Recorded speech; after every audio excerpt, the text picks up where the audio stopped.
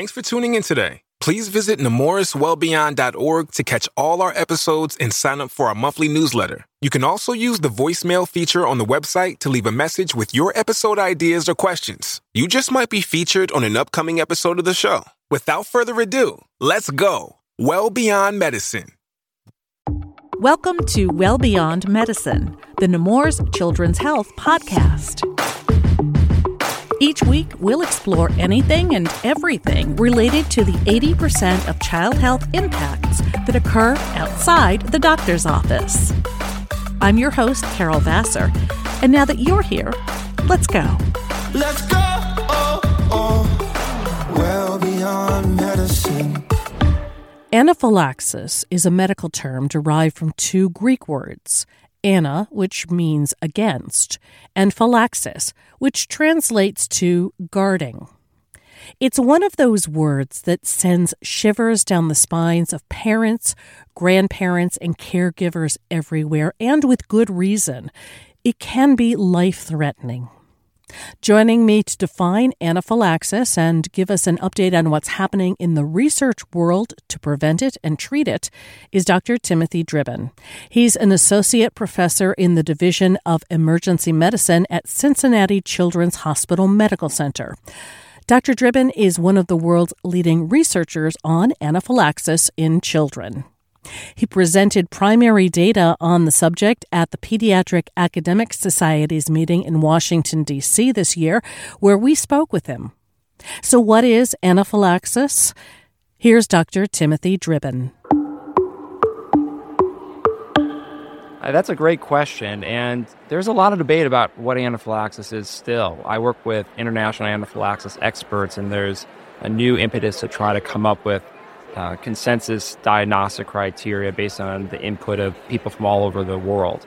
What I would say is anaphylaxis is a severe allergic reaction. So it has the potential to cause significant harm to patients and potentially to cause fatalities. However, fatal reactions are exceedingly rare. But what we typically think of anaphylaxis is it's an allergic reaction that can involve multiple parts of the body. So typically, a simple allergic reaction, someone may eat a peanut or they may take a medicine and have a reaction. They may have, a rash here or there. The difference usually with anaphylaxis is it doesn't just involve one thing, such as the skin. It would be having the skin involvement plus another part of the body, such as vomiting or diarrhea, abdominal pain, or trouble breathing or wheezing. And the most severe part of anaphylaxis is there's a small subset of patients, it's more common in adults, but they can actually develop low blood pressure and what we in medicine refer to as shock, where basically they're not able to get blood to their vital organ systems. And that's the most severe form of anaphylaxis that if not intervened quickly, patients can die from and do die here in the U.S. and globally. I'm not a medical professional. I'm a parent. Yes. I'm a grandparent. How do I know when I need to bring my child to my pediatrician or to the hospital to look and see if this might be anaphylaxis? I think it's really challenging, and this is one of the things that our group is trying to actually improve, is how can we aid patients, their families, other caregivers, whether it's a child care worker, a school teacher, who may encounter these reactions, because we know there are more and more kids that have food allergies in schools. And one of the things we hear very commonly in the emergency department is, I still struggle to recognize when this is a severe allergic reaction. And more specifically, when do I need to give that epinephrine auto-injector? Because that's what we try to reinforce, that epinephrine is the therapy that has to always be given, and if given in a prompt, timely way, can prevent bad outcomes.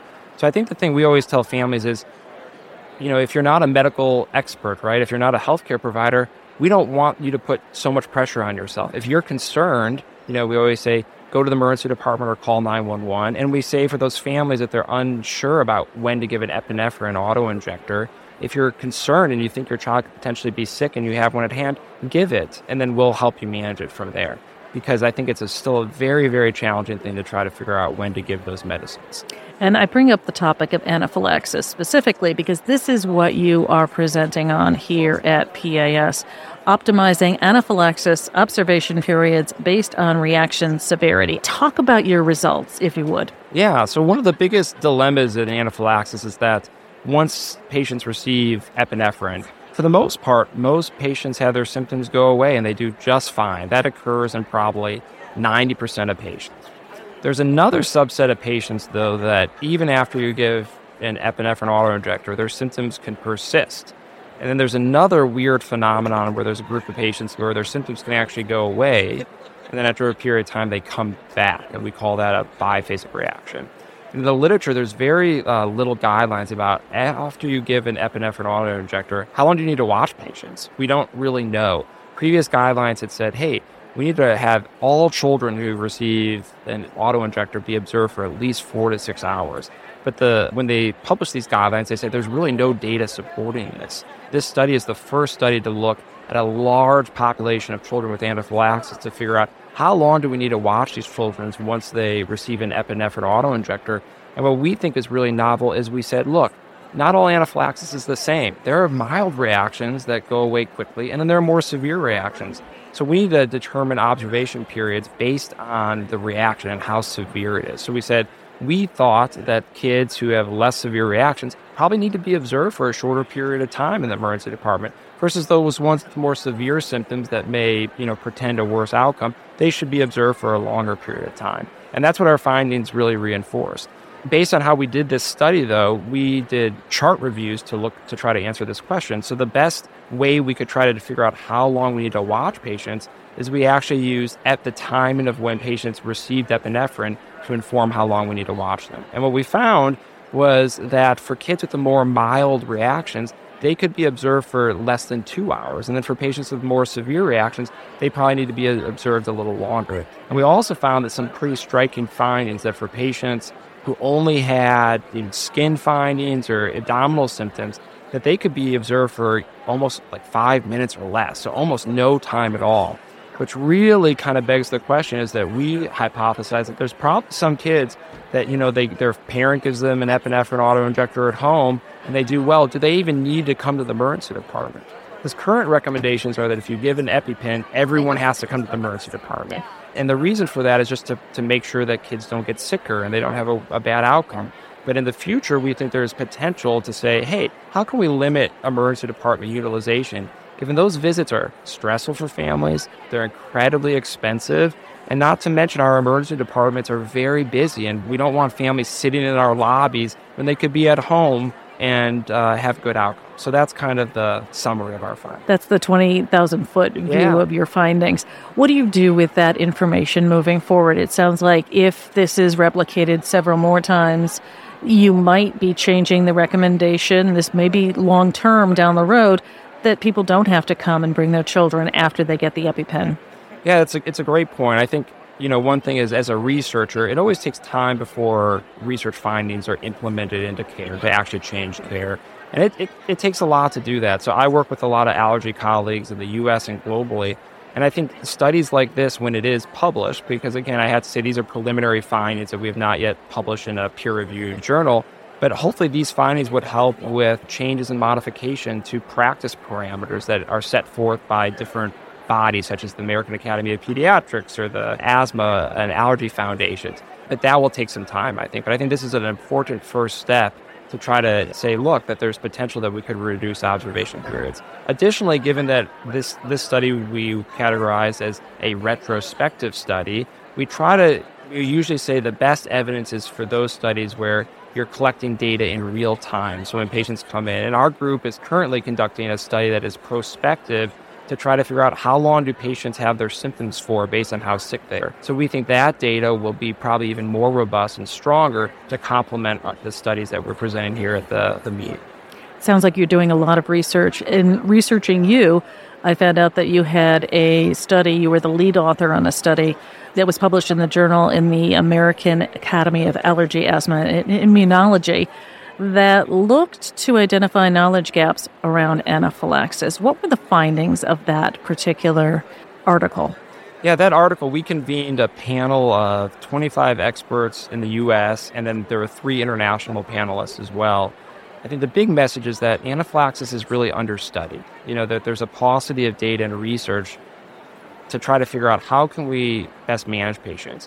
One of the first things is that there's need to improve the terminology about how we communicate around anaphylaxis. So what our group did was we also published another complementary study to standardize how we define these different outcomes. So what is a biphasic reaction, and what does it mean to have a persistent reaction?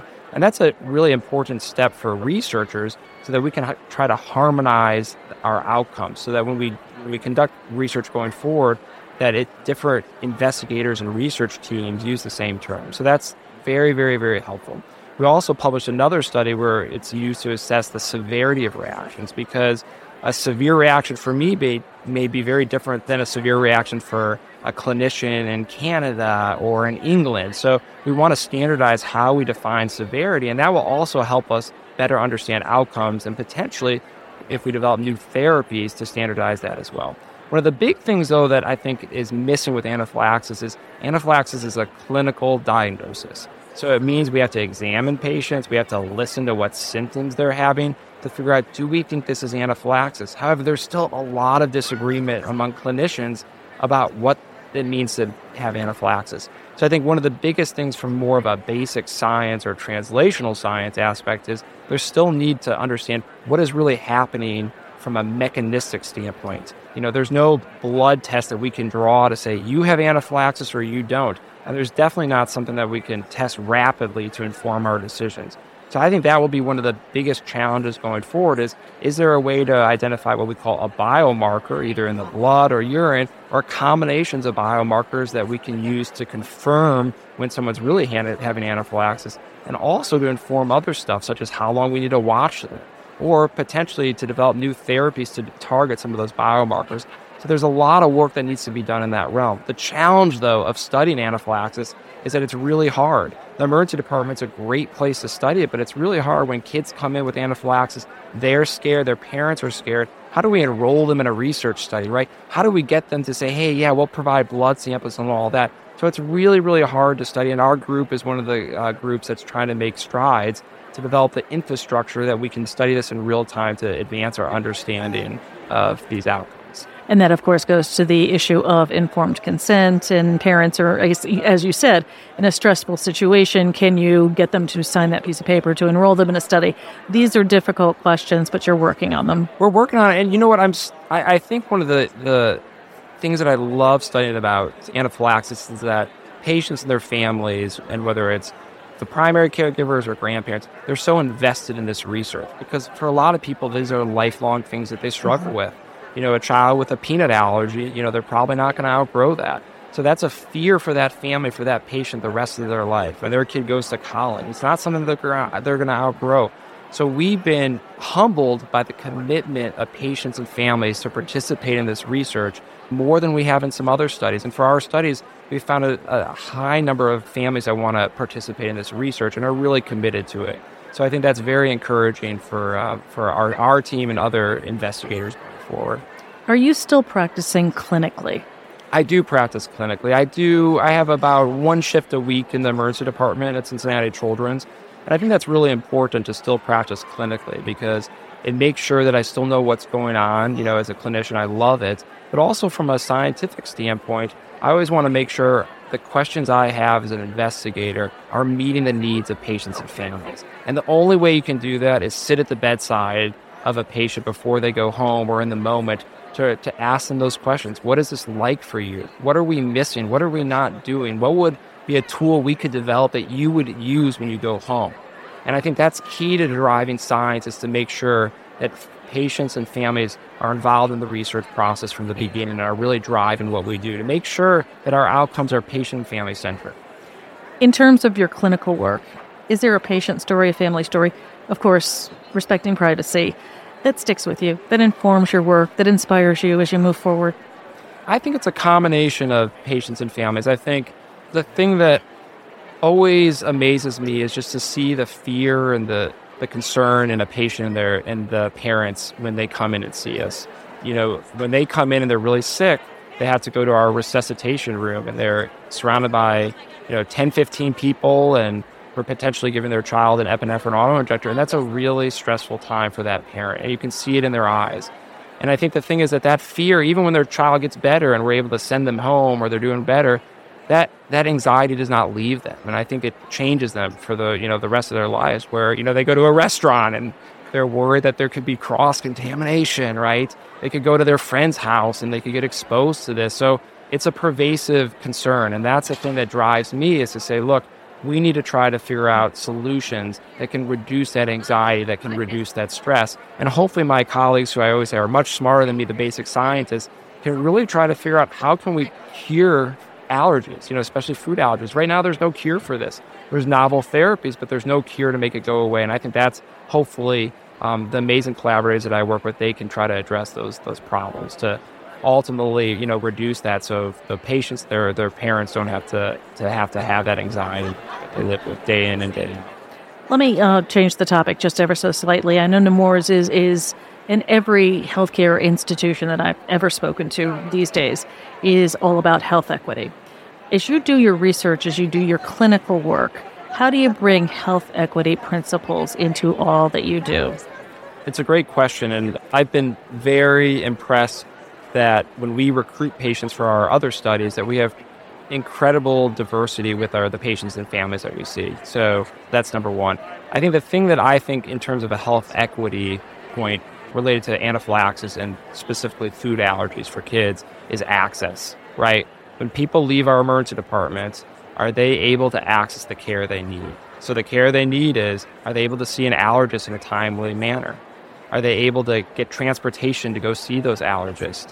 If they have barriers, the parents are working or something like that, how can we make sure that they get to see the allergist and that they receive the therapies they do? I think there's very little data. We don't know how good we are in ensuring that access to care once children are seen in the emergency department. We're the first line service, but we don't know if people are seeing an allergist, and that's critical.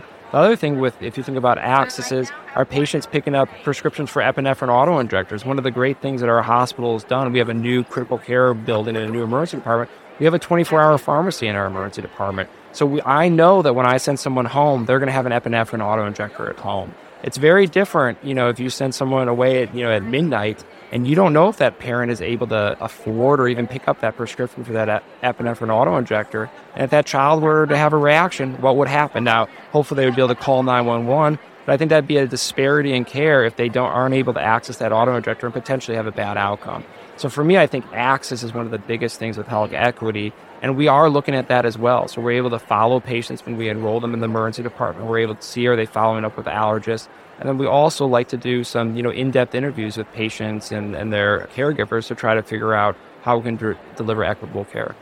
Sounds like you're thinking about the big questions when it comes to health equity, which is much appreciated. That's great. Anything else that you'd like to talk about on the podcast that I haven't asked you about? No, it's just an honor to be here. And I think it's really important that as researchers, we always have our typical ways of conveying information, which is usually, academic meetings like this or publications. But I always worry that patients' families are not reading those publications, right? It's not getting out there. So I think technology and podcasts like this are critical to making sure that people are hearing the most recent evidence, and hopefully that they see that we're trying to address these burdensome conditions to move science forward and to improve patient outcomes and care delivery in the U.S. and abroad. Well beyond medicine. Thanks for listening to our conversation on anaphylaxis and the research being done to prevent and treat it with me, Carol Vassar, and our guest, Dr. Timothy Dribbin from Cincinnati Children's Hospital Medical Center. Parents, grandparents, caregivers, what are your worries and concerns about allergic reactions like anaphylaxis? Let us know by leaving a voicemail at nemourswellbeyond.org. That's nemourswellbeyond.org. While you're there, check out our other episodes, subscribe to the podcast, and leave a review. Thanks to Jay Parker, Cheryl Munn, and Susan Masucci for production assistance this week. Join us next time as we preview Nemours Brand 2.0. Until then, remember, together we can change children's health for good. Well beyond medicine. Let's go!